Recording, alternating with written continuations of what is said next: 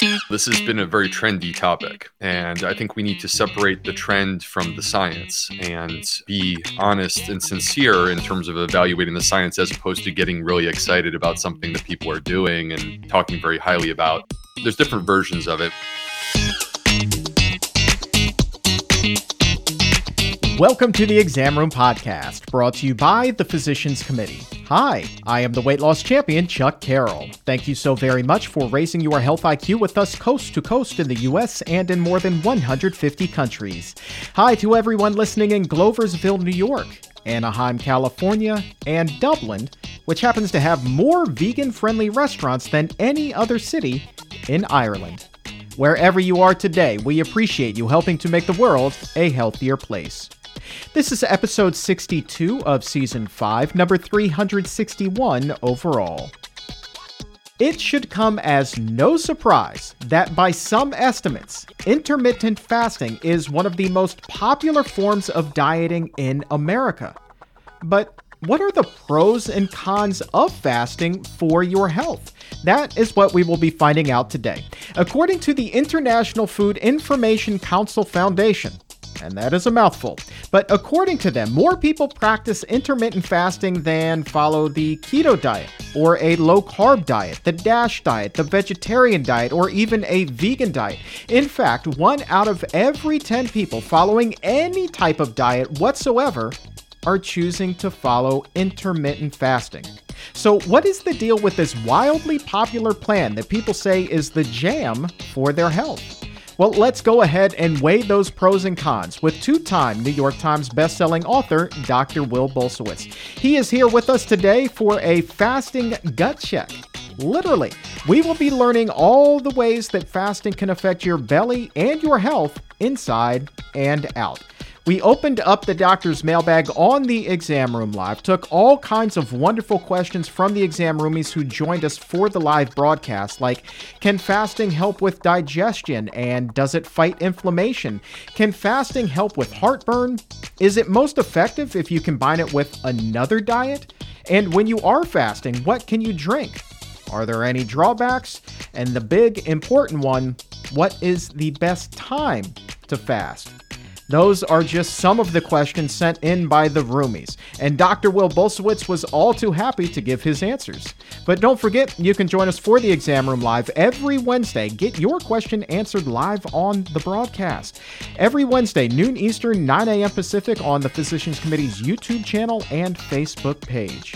But right now, let's go ahead and raise our health IQs and get the fast facts on fasting. What's up, my man? That was a tongue twister. I was very impressed that you got through that, Chuck. And it's a testament to your professionalism. And not to butter you up before you start grilling me, but it's... I appreciate that. I feel like there was a couple of stumbles. I would like a mulligan, but you were very generous today with your comments. Thank you. I want to give a quick shout out because my people are here.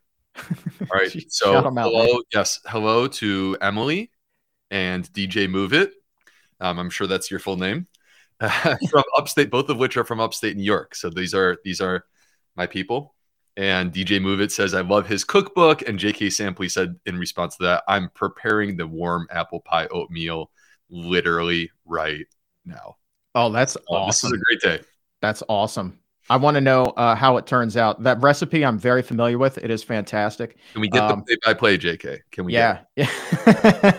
I see Bodhi also checking in from Denmark. So that's pretty cool too. That's that global effect. So hi to everyone joining us, all the exam roomies. Dr. B, let's go ahead and talk about fasting here. Wildly popular. When I was pulling the stats, I was honestly not surprised that like 1 out of every 10 people who's dieting, and we're going to put that in quotes, is trying intermittent fasting. And that could be a lot of them are in fact combining it with another diet. But what is the general idea with fasting? Why do people say it's so good for them? Well, first of all, this has been a very trendy topic. And I think we need to separate the trend from the science and be honest and sincere in terms of evaluating the science as opposed to getting really excited about something that people are doing and, talking very highly about. I do think that the intermittent fasting or There's different versions of it, and we can talk about those. I do think that intermittent fasting can be something that can be beneficial to our health. And one of the things that's nice about this is that it does cut across dietary patterns. So, independent of whether you're someone who's pro plant-based, vegan, keto, paleo, whatever sort of your dietary approach may be, here is intermittent fasting in its many forms that is something that you could potentially implement in your life, and there may be benefit to it. And, where does this idea come from?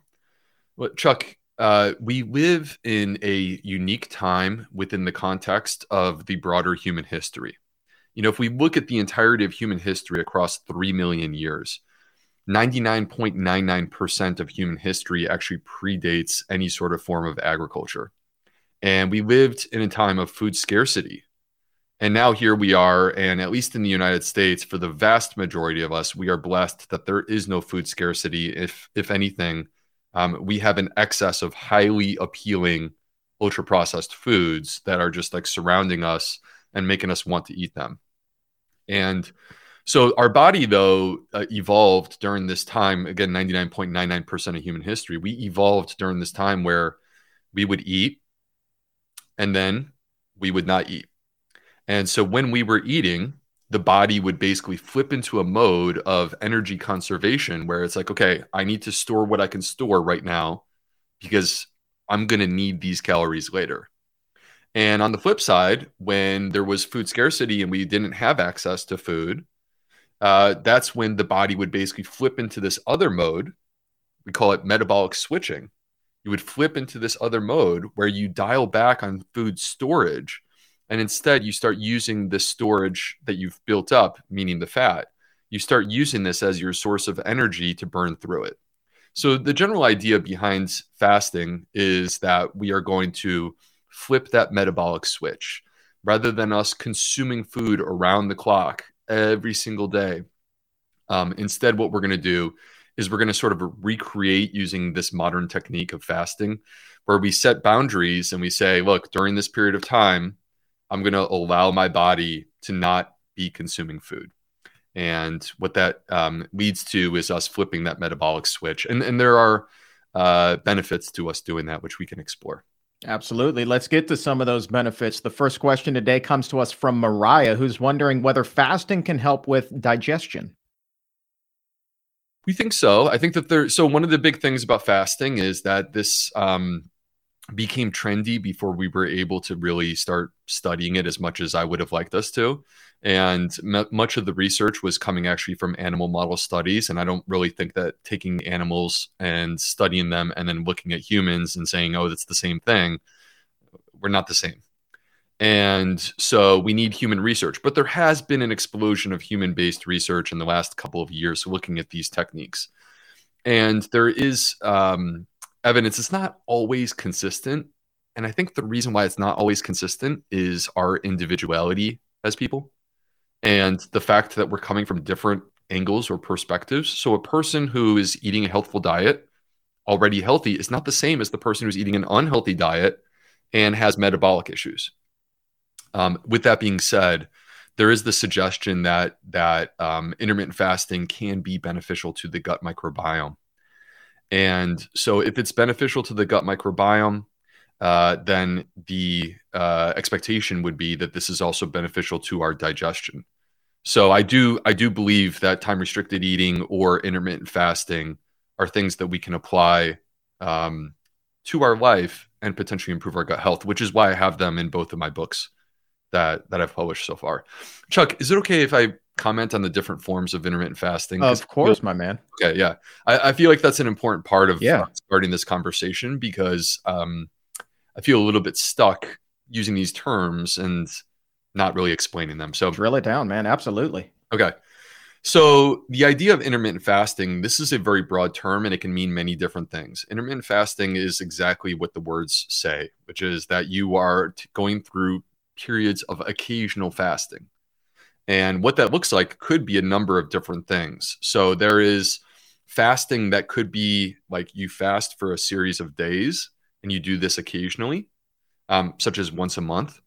Intermittent fasting could be something within the context of your religious beliefs. So, for example, there's fasting that occurs during the day for Ramadan. And this is something, one of the sources of our information in humans is actually looking at what happens during Ramadan and the way that they fast. Intermittent fasting could also be something where you look at a week and you say, like, an example is what we call 5-2 fasting, where 5 days you eat regularly, but 2 days a week you either don't eat or you eat a really restricted diet where it's like you've reduced your calories substantially. All right, these are different forms. Now, another thing that falls under this umbrella of intermittent fasting is something that I would describe as more lifestyle oriented, because you're not doing a big, hard-hitting fast once in a while, but instead you're building a daily routine that's designed to still give your body rest. And this is what we call time-restricted eating. And this is, by the way, the form of fasting that I'm personally most interested in, because I think that it's the most sustainable and something that can be implemented in many different ways for many different people. So you can sort of individualize it to what your needs are. But the idea is this, if the average American wakes up at 6 a.m. and starts eating food, right? Like they're eating something, they're having their coffee, they go through their day, they're eating throughout the day. And then it's the evening and it's 10 o'clock at night and you're watching Netflix and having some snack and maybe even an alcoholic beverage. Okay, that person is fasting for like 7 hours a day. That's not really actually resting the body. Our evidence suggests that in order to rest the body, it needs at least 12 hours, ideally a little bit more in many cases. So the idea of time-restricted eating is to say that I'm going to give my body at least 12 hours of rest. For example, you could say it's 7 p.m. I'm not going to eat any more food until 7 a.m. tomorrow. Or another pattern that many people do is 16-8 fasting, where basically what you would say is there's an 8-hour window that I'm going to eat, and then I'm going to go 16 hours before I eat again. And that 8-hour window could be in the morning, it could be in the evening. There are actually some differences between those choices. We could talk about that. But the bottom line is this is just another way you can dial it. You could be 12 hours of fasting, 14 hours of fasting, 16 hours of fasting. There's many different forms, and you get to make it what you want it to be. So I guess, like, how does the body kind of heal itself during the fasting period, and what happens if there is not this time restricted eating pattern here? Like if somebody's eating like minimum, say that, or the biggest break that they get maybe is like a 6-hour window, right? So they're not getting a full 8 hours. They eat right before they go to sleep. And then as soon as they wake up, they're eating their breakfast, right? So they're only getting this 6-hour window. What kind of healing or repair or changes is that person missing out on? Yeah, so there's a couple of things that happen during this period of taking a break, and we're going to call it 12 hours or more of resting and fasting. So let's talk about the gut first. When you eat a meal, your gut is going to come into contact with the food that you just consumed, and it's going to work. Your gut microbes are actually going to be put to work. They got to put on their hard hat and get in there and help you out, taking care of whatever it is you just put into your mouth and swallowed. Now, the issue is it's not done the instant that you chew it up and swallow it. That's actually just the beginning. And your gut microbes will be wearing that hard hat for the next 6 to 8 hours working on these things. So for a minimum of at least 8 hours, your gut microbes are not getting to rest at all. So if you have that 10 p.m. snack and an alcoholic beverage, and then you wake up the next day and you get back to eating again, your gut has been working around the clock. Now, I can tell you, being a medical doctor, having worked around the clock, you're not functioning the way that you should be functioning after about 24 hours of work. In fact, I would argue that it's actually far less than that. And they've with doctors, changed the rules about this. It used to be that doctors would work 2 days in a row, and they've cut it down substantially to now doctors can only work about 16 hours straight without getting a good break and some rest. So with our gut microbes, they need an opportunity to rest. Let's talk about your metabolism. So when you are in this state of you've just consumed some food, your body, once again, going back to what I was mentioning earlier, your body is sort of like, okay, I'm designed for food scarcity. So during this period of time, there's a glucose level that's elevated. There's going to be a release of insulin to control your blood sugar, but also to take that blood sugar and turn it into fat. And so your body is basically in this sort of metabolic mode of storage. When you stop, when you give it a break, you flip out of that mode. Your body dials down the insulin. Your blood sugar levels out. And then what you start to do is you start to burn up some of your reserves. First, you burn up glycogen that's in your liver. But after about 10 to 12 hours of fasting, the glycogen starts to get burned out, and then your body flips into burning fat. And this activates the ketones. So ketones start to get to be released after 12 or 13 hours of fasting. That's where we start to see these ketones. Now, this is not a conversation about the ketogenic diet right now. But what we're talking about is specifically these ketones that get released that actually have benefits very similar to short-chain fatty acids, which we get from fiber. So the other thing that I would add, the last thing, not to be too nerdy and complicated here. Nerd out, man.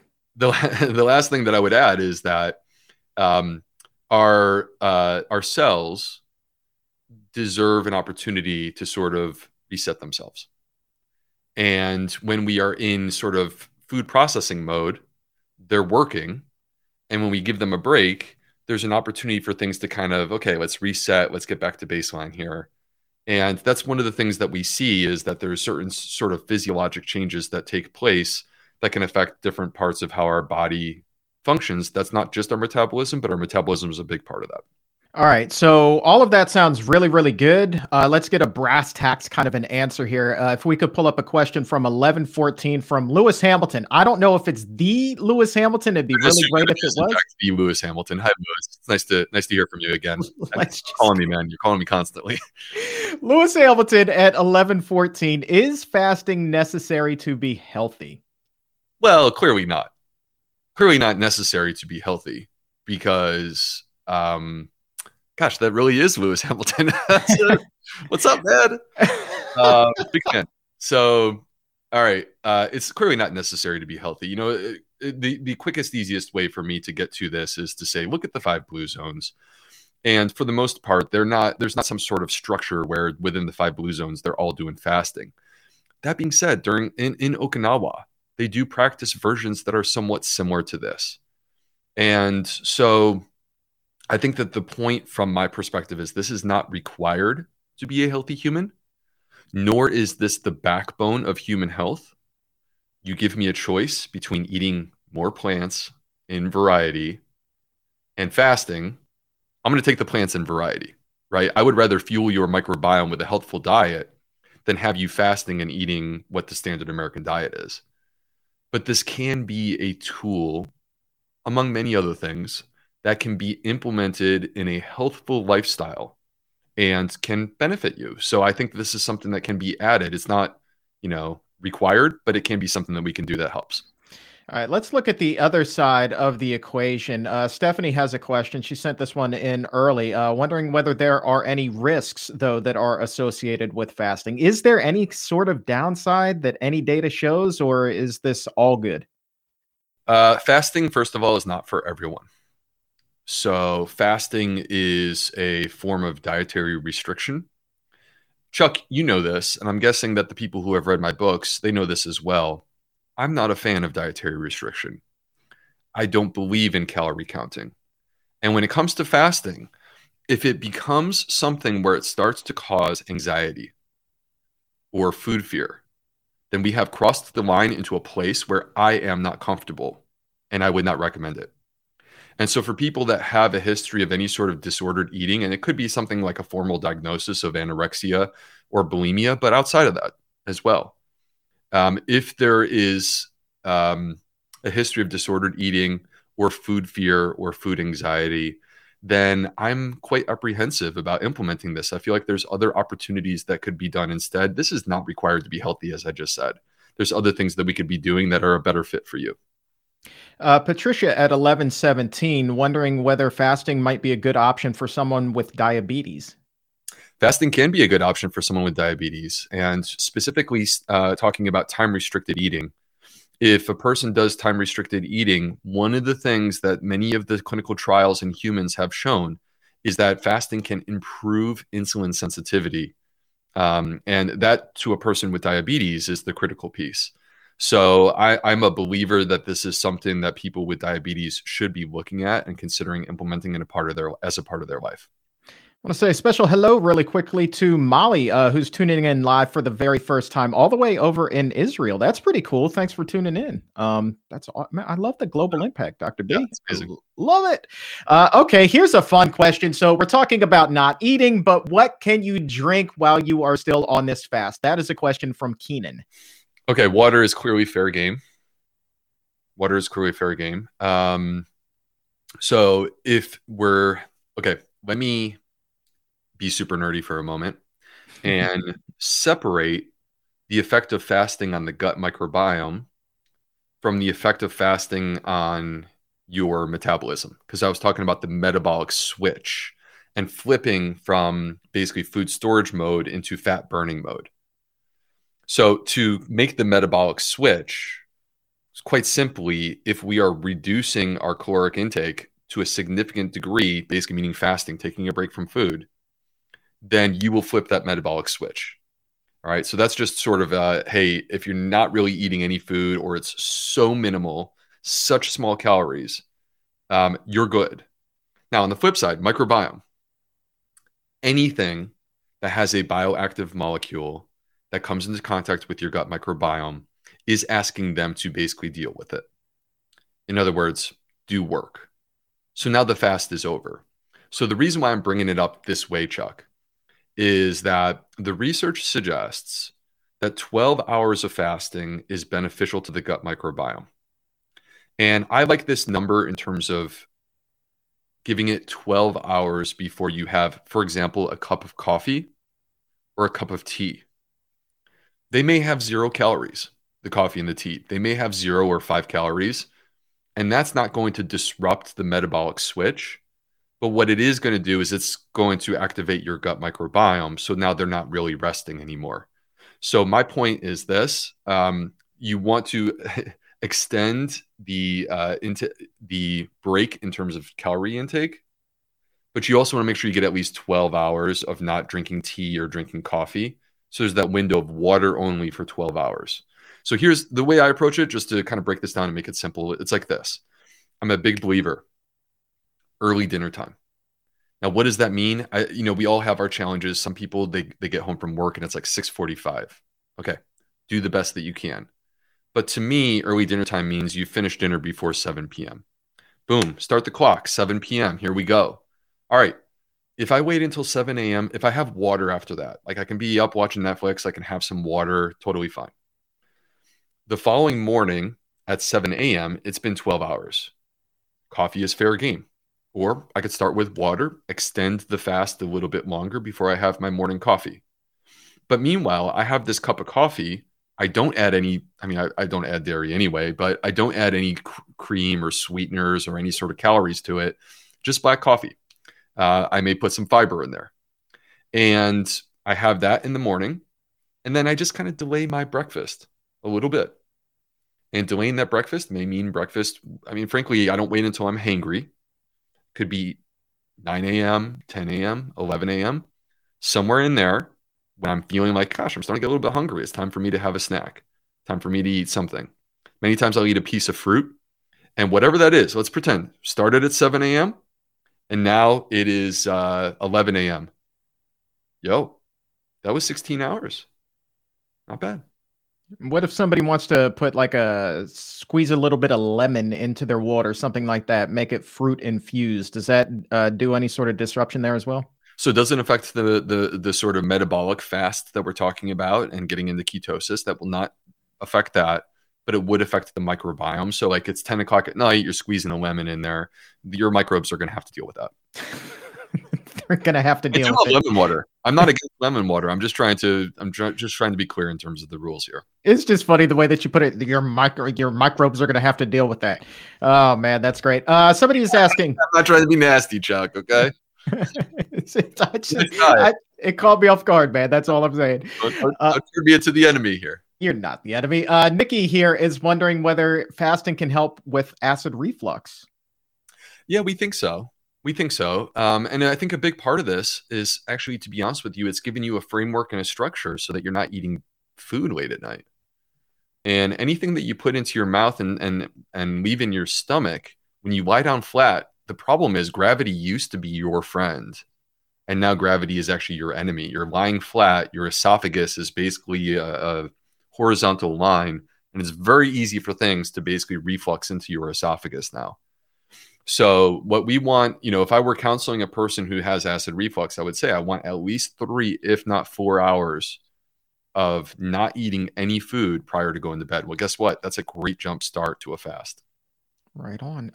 Let's talk about some other ways that it can help. Adriana is wondering whether fasting, if there's any data out there showing that it can also reduce the risk for a lot of these chronic diseases that we talk about all the time here on the show. The strongest data is with metabolism. So that includes blood sugar control or diabetes, includes blood pressure, it includes cholesterol, and it includes your weight. All right. So that's where the strongest evidence is. There is a belief based upon animal model studies and some early human studies that fasting is going to have additional benefits. This includes in terms of our brain and our cognitive function. So the thought is that fasting actually may be a good pattern for us in terms of reducing our risk of degenerative brain diseases like Alzheimer's. And there also is some evidence with regard to autoimmune diseases.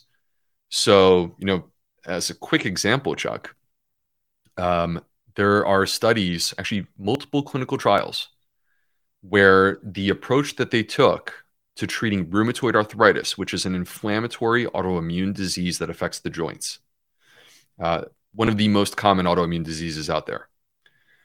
The approach that they took to treating this condition was fasting and a vegetarian or vegan diet. And it worked. I would assume, or would I be correct in assuming that it would help reduce inflammation that's associated with other conditions as well? Olivia is kind of wondering the same thing. RA, obviously an inflammatory condition, but if fasting has anti-inflammatory effects, could one say that it would help with other conditions that are inflammatory? Chuck, are you talking about autoimmune diseases, or is there a specific?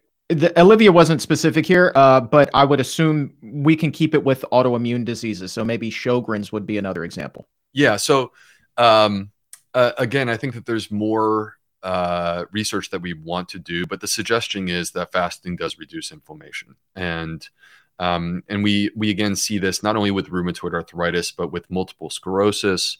I can tell you, speaking clinically as a gastroenterologist, if a person, for example, was admitted to the hospital with Crohn's disease or ulcerative colitis, believe it or not, one of the tools that I have that has nothing to do with like infusions of medication was actually to give their gut a rest. And in many cases, it would improve the symptoms of Crohn's disease and ulcerative colitis and help in terms of healing. Not in isolation, like I typically didn't do it just like, hey, I'm just going to bowel rest them and then add back the food. But it was a part of what we many times would do for Crohn's disease and ulcerative colitis. So this is actually already a routine part of medical care.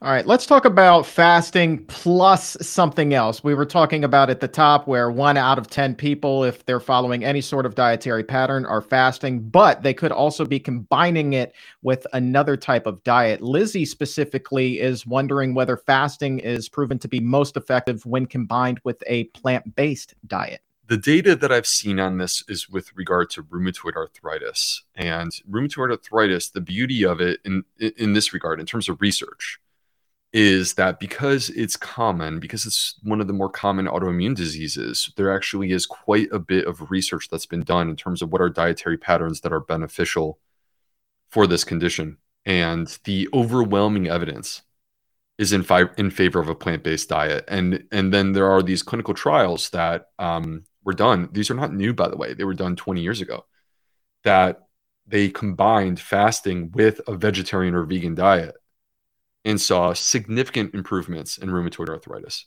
So that's where I've seen the most data with regard to this specifically. But I would expect these to be synergistic things, to be honest with you, Chuck. Like, why do one or the other when you could do both? Do you think, especially if somebody's gravitating toward a whole food plant-based diet, which we know is nutrient dense, but definitely lower in calories and fat, do you have any advice for how they can still make sure that they're getting adequate nutrition if they have that time-restricted eating? It's a good point. And I think that like flipping to a plant-based diet, like if you make an aggressive flip towards a plant-based diet and simultaneously start doing intermittent fasting at the exact same time, like, oh man, I heard Dr. B and Chuck on the exam room and I'm going to change my diet today and start doing fasting. It's a bit much. This is why I'm a believer in easing into things. Because first of all, I want your body to be given an opportunity to adapt to what you're doing. Second of all, I don't want too many moving parts all at the same time, because then if you don't feel well, we're not really going to know what's doing what. And third of all, at the end of the day, it should be like really sustainable. I want whatever you choose to do to be something that you actually can continue to do and is not so tough and restrictive that it's unsustainable. So, with regard to this, Chuck, I would focus on changing the diet first, focus on transitioning to a plant-based diet. Some people, when they transition to a plant-based diet, if they misconceive what a plant-based diet is, and they're literally just eating like greens with a couple of vegetables and that's it, they end up in such a calorie deficit that they don't feel well. And they have fatigue and things like this. They feel sluggish. That's the calorie deficit. And the reason why that's happening is because a plant-based diet is not just exclusively vegetables. A plant-based diet includes fruits, vegetables, whole grains, seeds, nuts, and legumes. And I would make the argument that whole grains and legumes are the backbone of a plant-based diet, and those tend to be more calorically dense. So when a person's transitioning to a plant-based diet, focus on that first. Get settled in with the plant-based diet. Be comfortable. Feel good. You're going to feel good. Feel good on your new diet. Give it some time. And then this is when you start to look at this sort of idea. And I would also ease into this. Start off with a 12-hour break, 12 hours. Start there. Don't change it within 1 week. Give it some time. See how you feel. Make sure you feel good. Then you can move to 13 in a couple weeks. All right, let's do an exam roomie roll call here. Big Ant checking in from Houston, Texas, telling people to hit them likes. So yeah, like this video, subscribe to the channel. Thank you, Big Ant. Also want to say hi to Annette. And Sherry says that she just gave fiber fuel to her bestie. That's awesome. Thank you, Sherry. And let's take a question from Dolores now at 11:29. She says, love you both. You're amazing. Thank you, Dolores. The question is, what would happen if you did a prolonged fast of 30 days? That's a long time to fast, man. Yeah, and I know that there are places where this is being done, like True North, for example. And what I would say is this. So first of all, let me just say that from a gut microbiome perspective, when we start extending the fast beyond 24 hours, we are actually selecting for specific bacteria. And what we're missing is fiber. And so the microbes that thrive when we eat fiber, they can't like really get stronger in that setting because they're being deprived and starved of their preferred food. So when we extend the fast beyond 24 hours, I have a concern about the effects that this can have. And there is some research, Chuck, suggesting there's this biofilm that exists within our intestines. And there's specific microbes that chew on that biofilm when there's not a food supply. And what can happen is you can actually thin the biofilm out to the point that it can actually put you at risk for things like dysbiosis or leaky gut. So I personally would not recommend that people do this of their own idea, and certainly not independently. If you are to do this, you should do it under the guidance and direction of a trained health professional who's also monitoring you while you're doing it. Ian checking in from Norway says, love fiber fueled. So all the way over in Norway getting some love. That's pretty cool. Yeah. All right. Sir Lewis, he is an inquisitive one today. Lewis Hamilton at 11:32. Is fasting beneficial if you are already a healthy vegan? All right. First of all, I'm starting to wonder if Lewis is just really good at getting his questions answered because he's Lewis Hamilton. But is fasting beneficial if you are already healthy vegan? I haven't seen It may exist. I have not seen a great study specifically to answer this question where you take a population of vegans and you randomize them where half of them would start doing fasting and the other half would just keep doing what they're doing. I haven't seen that study. Perhaps it exists. But do I think that this can be beneficial? Absolutely. Because at the end of the day, a healthy lifestyle is not just the food that goes into your mouth. It also includes other factors. It includes factors like sleep and exercise and our circadian rhythm. And the circadian rhythm is the part that I think is really important and a part of the story here when it comes to fasting. Circadian rhythm, by the way, Chuck, for those who are curious and wondering what I'm talking about the fact that there's a 24-hour clock that naturally exists. And this is because the sun goes up and it comes down, and it does this on sort of a 24-hour cadence. And it's been doing this because we're planet Earth and we evolved in the setting of having a sun. It's been doing this since the very beginning. So what's unique is that every single creature in every single part of this planet evolved with this one same concept in mind, which is that there is the rise and fall of the sun on a daily basis. And what you find is that we all, as a result of this, have a rhythm throughout the day that is the result of evolving with the circadian rhythm. This includes microbes, this includes plants, this includes us as humans. And when we do time-restricted eating, the advantage of time-restricted eating is that we're tapping into this normal rhythm where we stop eating food at times that normally we would not be eating food because we're supposed to be sleeping and resting. And instead, we're condensing our food intake into normal daytime waking hours, and that actually is beneficial. All right. We were talking, you alluded to this a little bit earlier, there being a difference in fasting earlier in the day versus later in the day. Mishi, love that name, at 11:34 is wondering if you could elaborate on that. What's the difference between eating during the day versus fasting or versus in the evening, I should say? Okay, so let's pretend that we're going to do this idea of 16 to 8 fasting, because it's a little bit hard to move a window around if it's only a 12-hour window, right? I mean, how do you do that? But when it's an 8-hour window, the question is, what are your 8 hours? It could be 6 a.m. until 2 p.m., or it could be 12 noon until 8 p.m. And these are very different things. And there was a study that was published recently where they looked at these two different choices, either starting your food intake early in the day, meaning like 6 a.m. or 7 a.m., and going until 2 p.m. or 3 p.m., and then no food after that until tomorrow. Versus the alternative choice of starting at 11 a.m. or 12 p.m. and going until 7 p.m. or 8 p.m. Okay. And basically what they found was that the benefits were actually more significant in the people that had early morning or early day fasting, meaning that you start your window for eating earlier in the day. Now, I personally would struggle with this because it's very easy for me to skip breakfast, and I could do an 8-hour window very easily if it's just lunch and dinner. But it's hard for me to skip dinner. I get hungry. So you have to think about what would work for you. That being said, my interpretation of this study, I think the part of it, Chuck, is that we tend to not go super hard at breakfast. We're kind of waking up, we're getting going. We eat a moderate breakfast. We eat a moderate lunch, and then many of us for dinner, we smash it, And so if you skip dinner, you're skipping the meal that people smash. And if you skip breakfast, you're skipping the meal that most people eat moderate. So that's my interpretation of that study. Denise has a really great point, though. She's wondering at 11:40, what about people that work really odd hours, like up at 2 a.m. and working until 1 o'clock in the afternoon? If somebody's a shift worker or working a skewed schedule like Denise, what's the best way to do this thing? First of all, I'm grateful to our shift workers. These are people that are typically civil servants. We would not be able to have the great society that we do without them. I'm thinking of nurses, I'm thinking of police officers, firefighters, things like this. To some degree, doctors, but honestly, I take a backseat to the nurses because they're the ones in the hospital in the middle of the night. And more than nurses, all healthcare workers that are there in the hospital working in the middle of the night for us.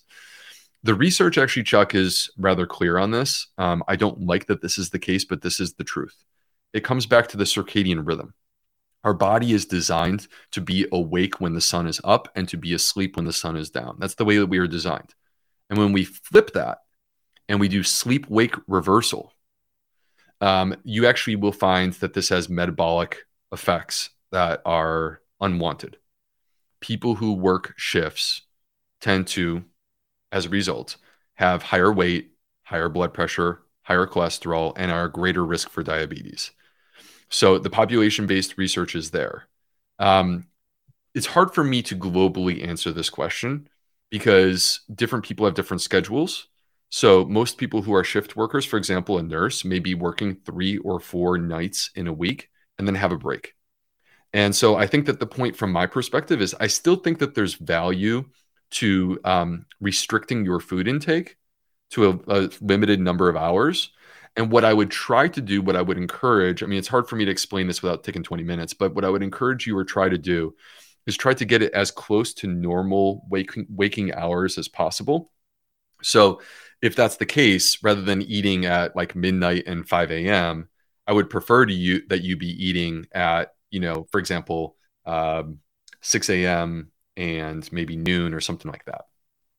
All right, let's grab a couple of more here. We'll start with Pete, who is wondering about the overall effect on the immune system. Say you're exposed to a cold, the flu, whatever the case may be. If you're fasting, is your immune system more up to snuff than if you're not? It's a good question. I'm guessing that has been studied, and I did not see a study specifically on that. But what we do know is that fasting is beneficial not only to your gut microbiome, but it does appear to be beneficial to your immune system. And so I would generally expect that this would be beneficial in that particular setting. That being said, it's a bit complicated. Like, I'm not trying to make a global recommendation that if you're sick, for example, with COVID-19, that you just start fasting. I think lean into your intuitive signals. If your body's telling you that you need food, you need to nourish your body, because that's an important part of being strong and dealing with the infection as well.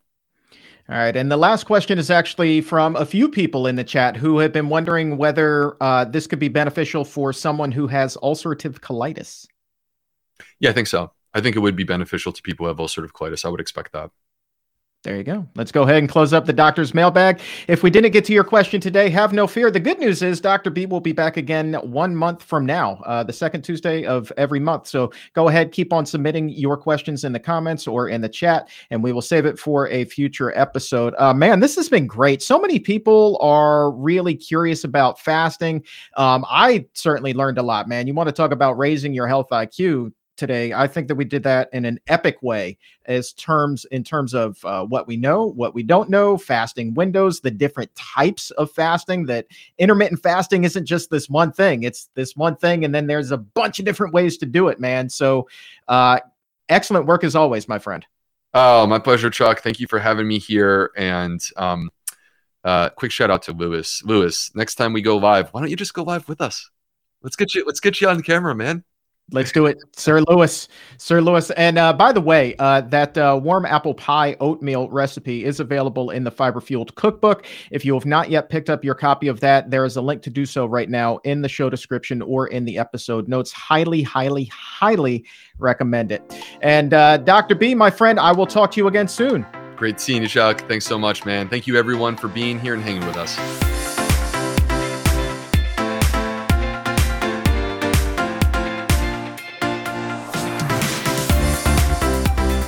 Again, a huge thank you to all of the exam roomies who joined us for the Exam Room Live. I love interacting with you all in the chats on Wednesdays. So if you haven't had the chance yet to join us live, set a reminder, noon Eastern, 9 a.m. Pacific, for the Exam Room Live every Wednesday on the Physicians Committee's YouTube channel and Facebook page. It's always a great time, especially when Dr. Bulsiewicz is on the show. So I have some great news to break here. We're breaking some news with an exciting announcement.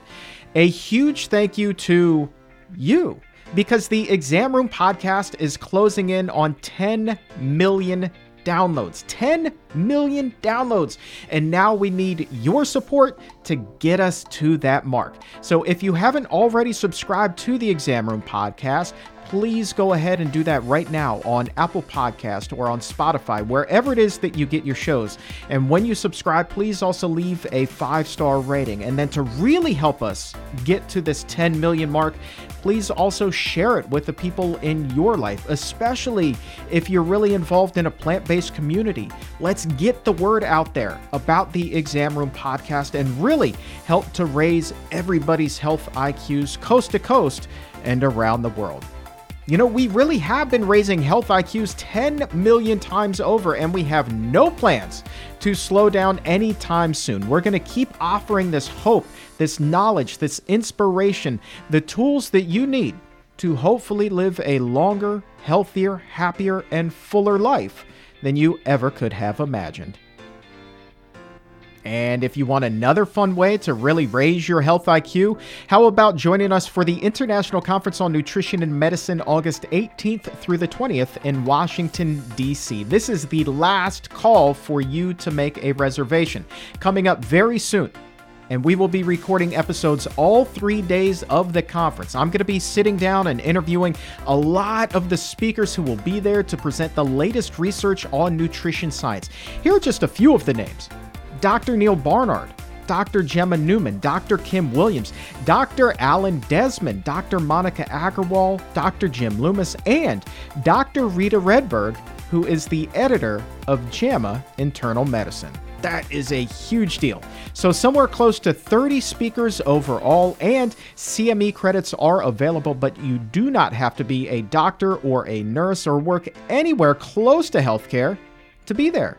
You just have to have a passion for your health.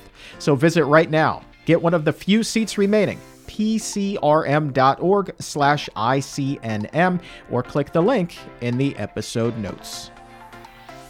Now then, let's talk about healthy bones, shall we? A new study is blasting suggestions that vegans do not have strong bones. In fact, this study shows those bones can be just as healthy as omnivores. And for those details, we head to the Exam Room News Desk. If you're eating an exclusively plant-based diet, your bones will thank you to add resistance training to your exercise regimen. In a study of nearly 90 adults, roughly half of whom were vegan, researchers discovered that vegans who practice resistance training at least once a week had stronger bones than those who didn't. That type of training includes machines, free weights, and body weight resistance. The findings appear strong enough to dispel the myth that omnivores have better bone density than vegans, showing instead that those who abstain from eating meat and dairy and engage in those training methods as well have similar bone structure to their omnivorous counterparts. And a link to that study is in the episode notes. There is one caveat here that is important to note, and that is that the vegans in the study who did not practice resistance training, they did in fact show some diminished bone strength. That was compared to the omnivores who also didn't lift any weights. But the study concludes that that type of training should be part of anybody's regular lifestyle to keep the bones nice and healthy. The bottom line here is this: if you're worried about being vegan and having weak bones, there are some really easy steps that you can take to keep your bones as strong as anyone else's. And honestly, I would imagine that resistance training is probably a good idea no matter what diet you're eating. And we have a fantastic guide for you to keep your bones strong and healthy while eating a plant-based diet.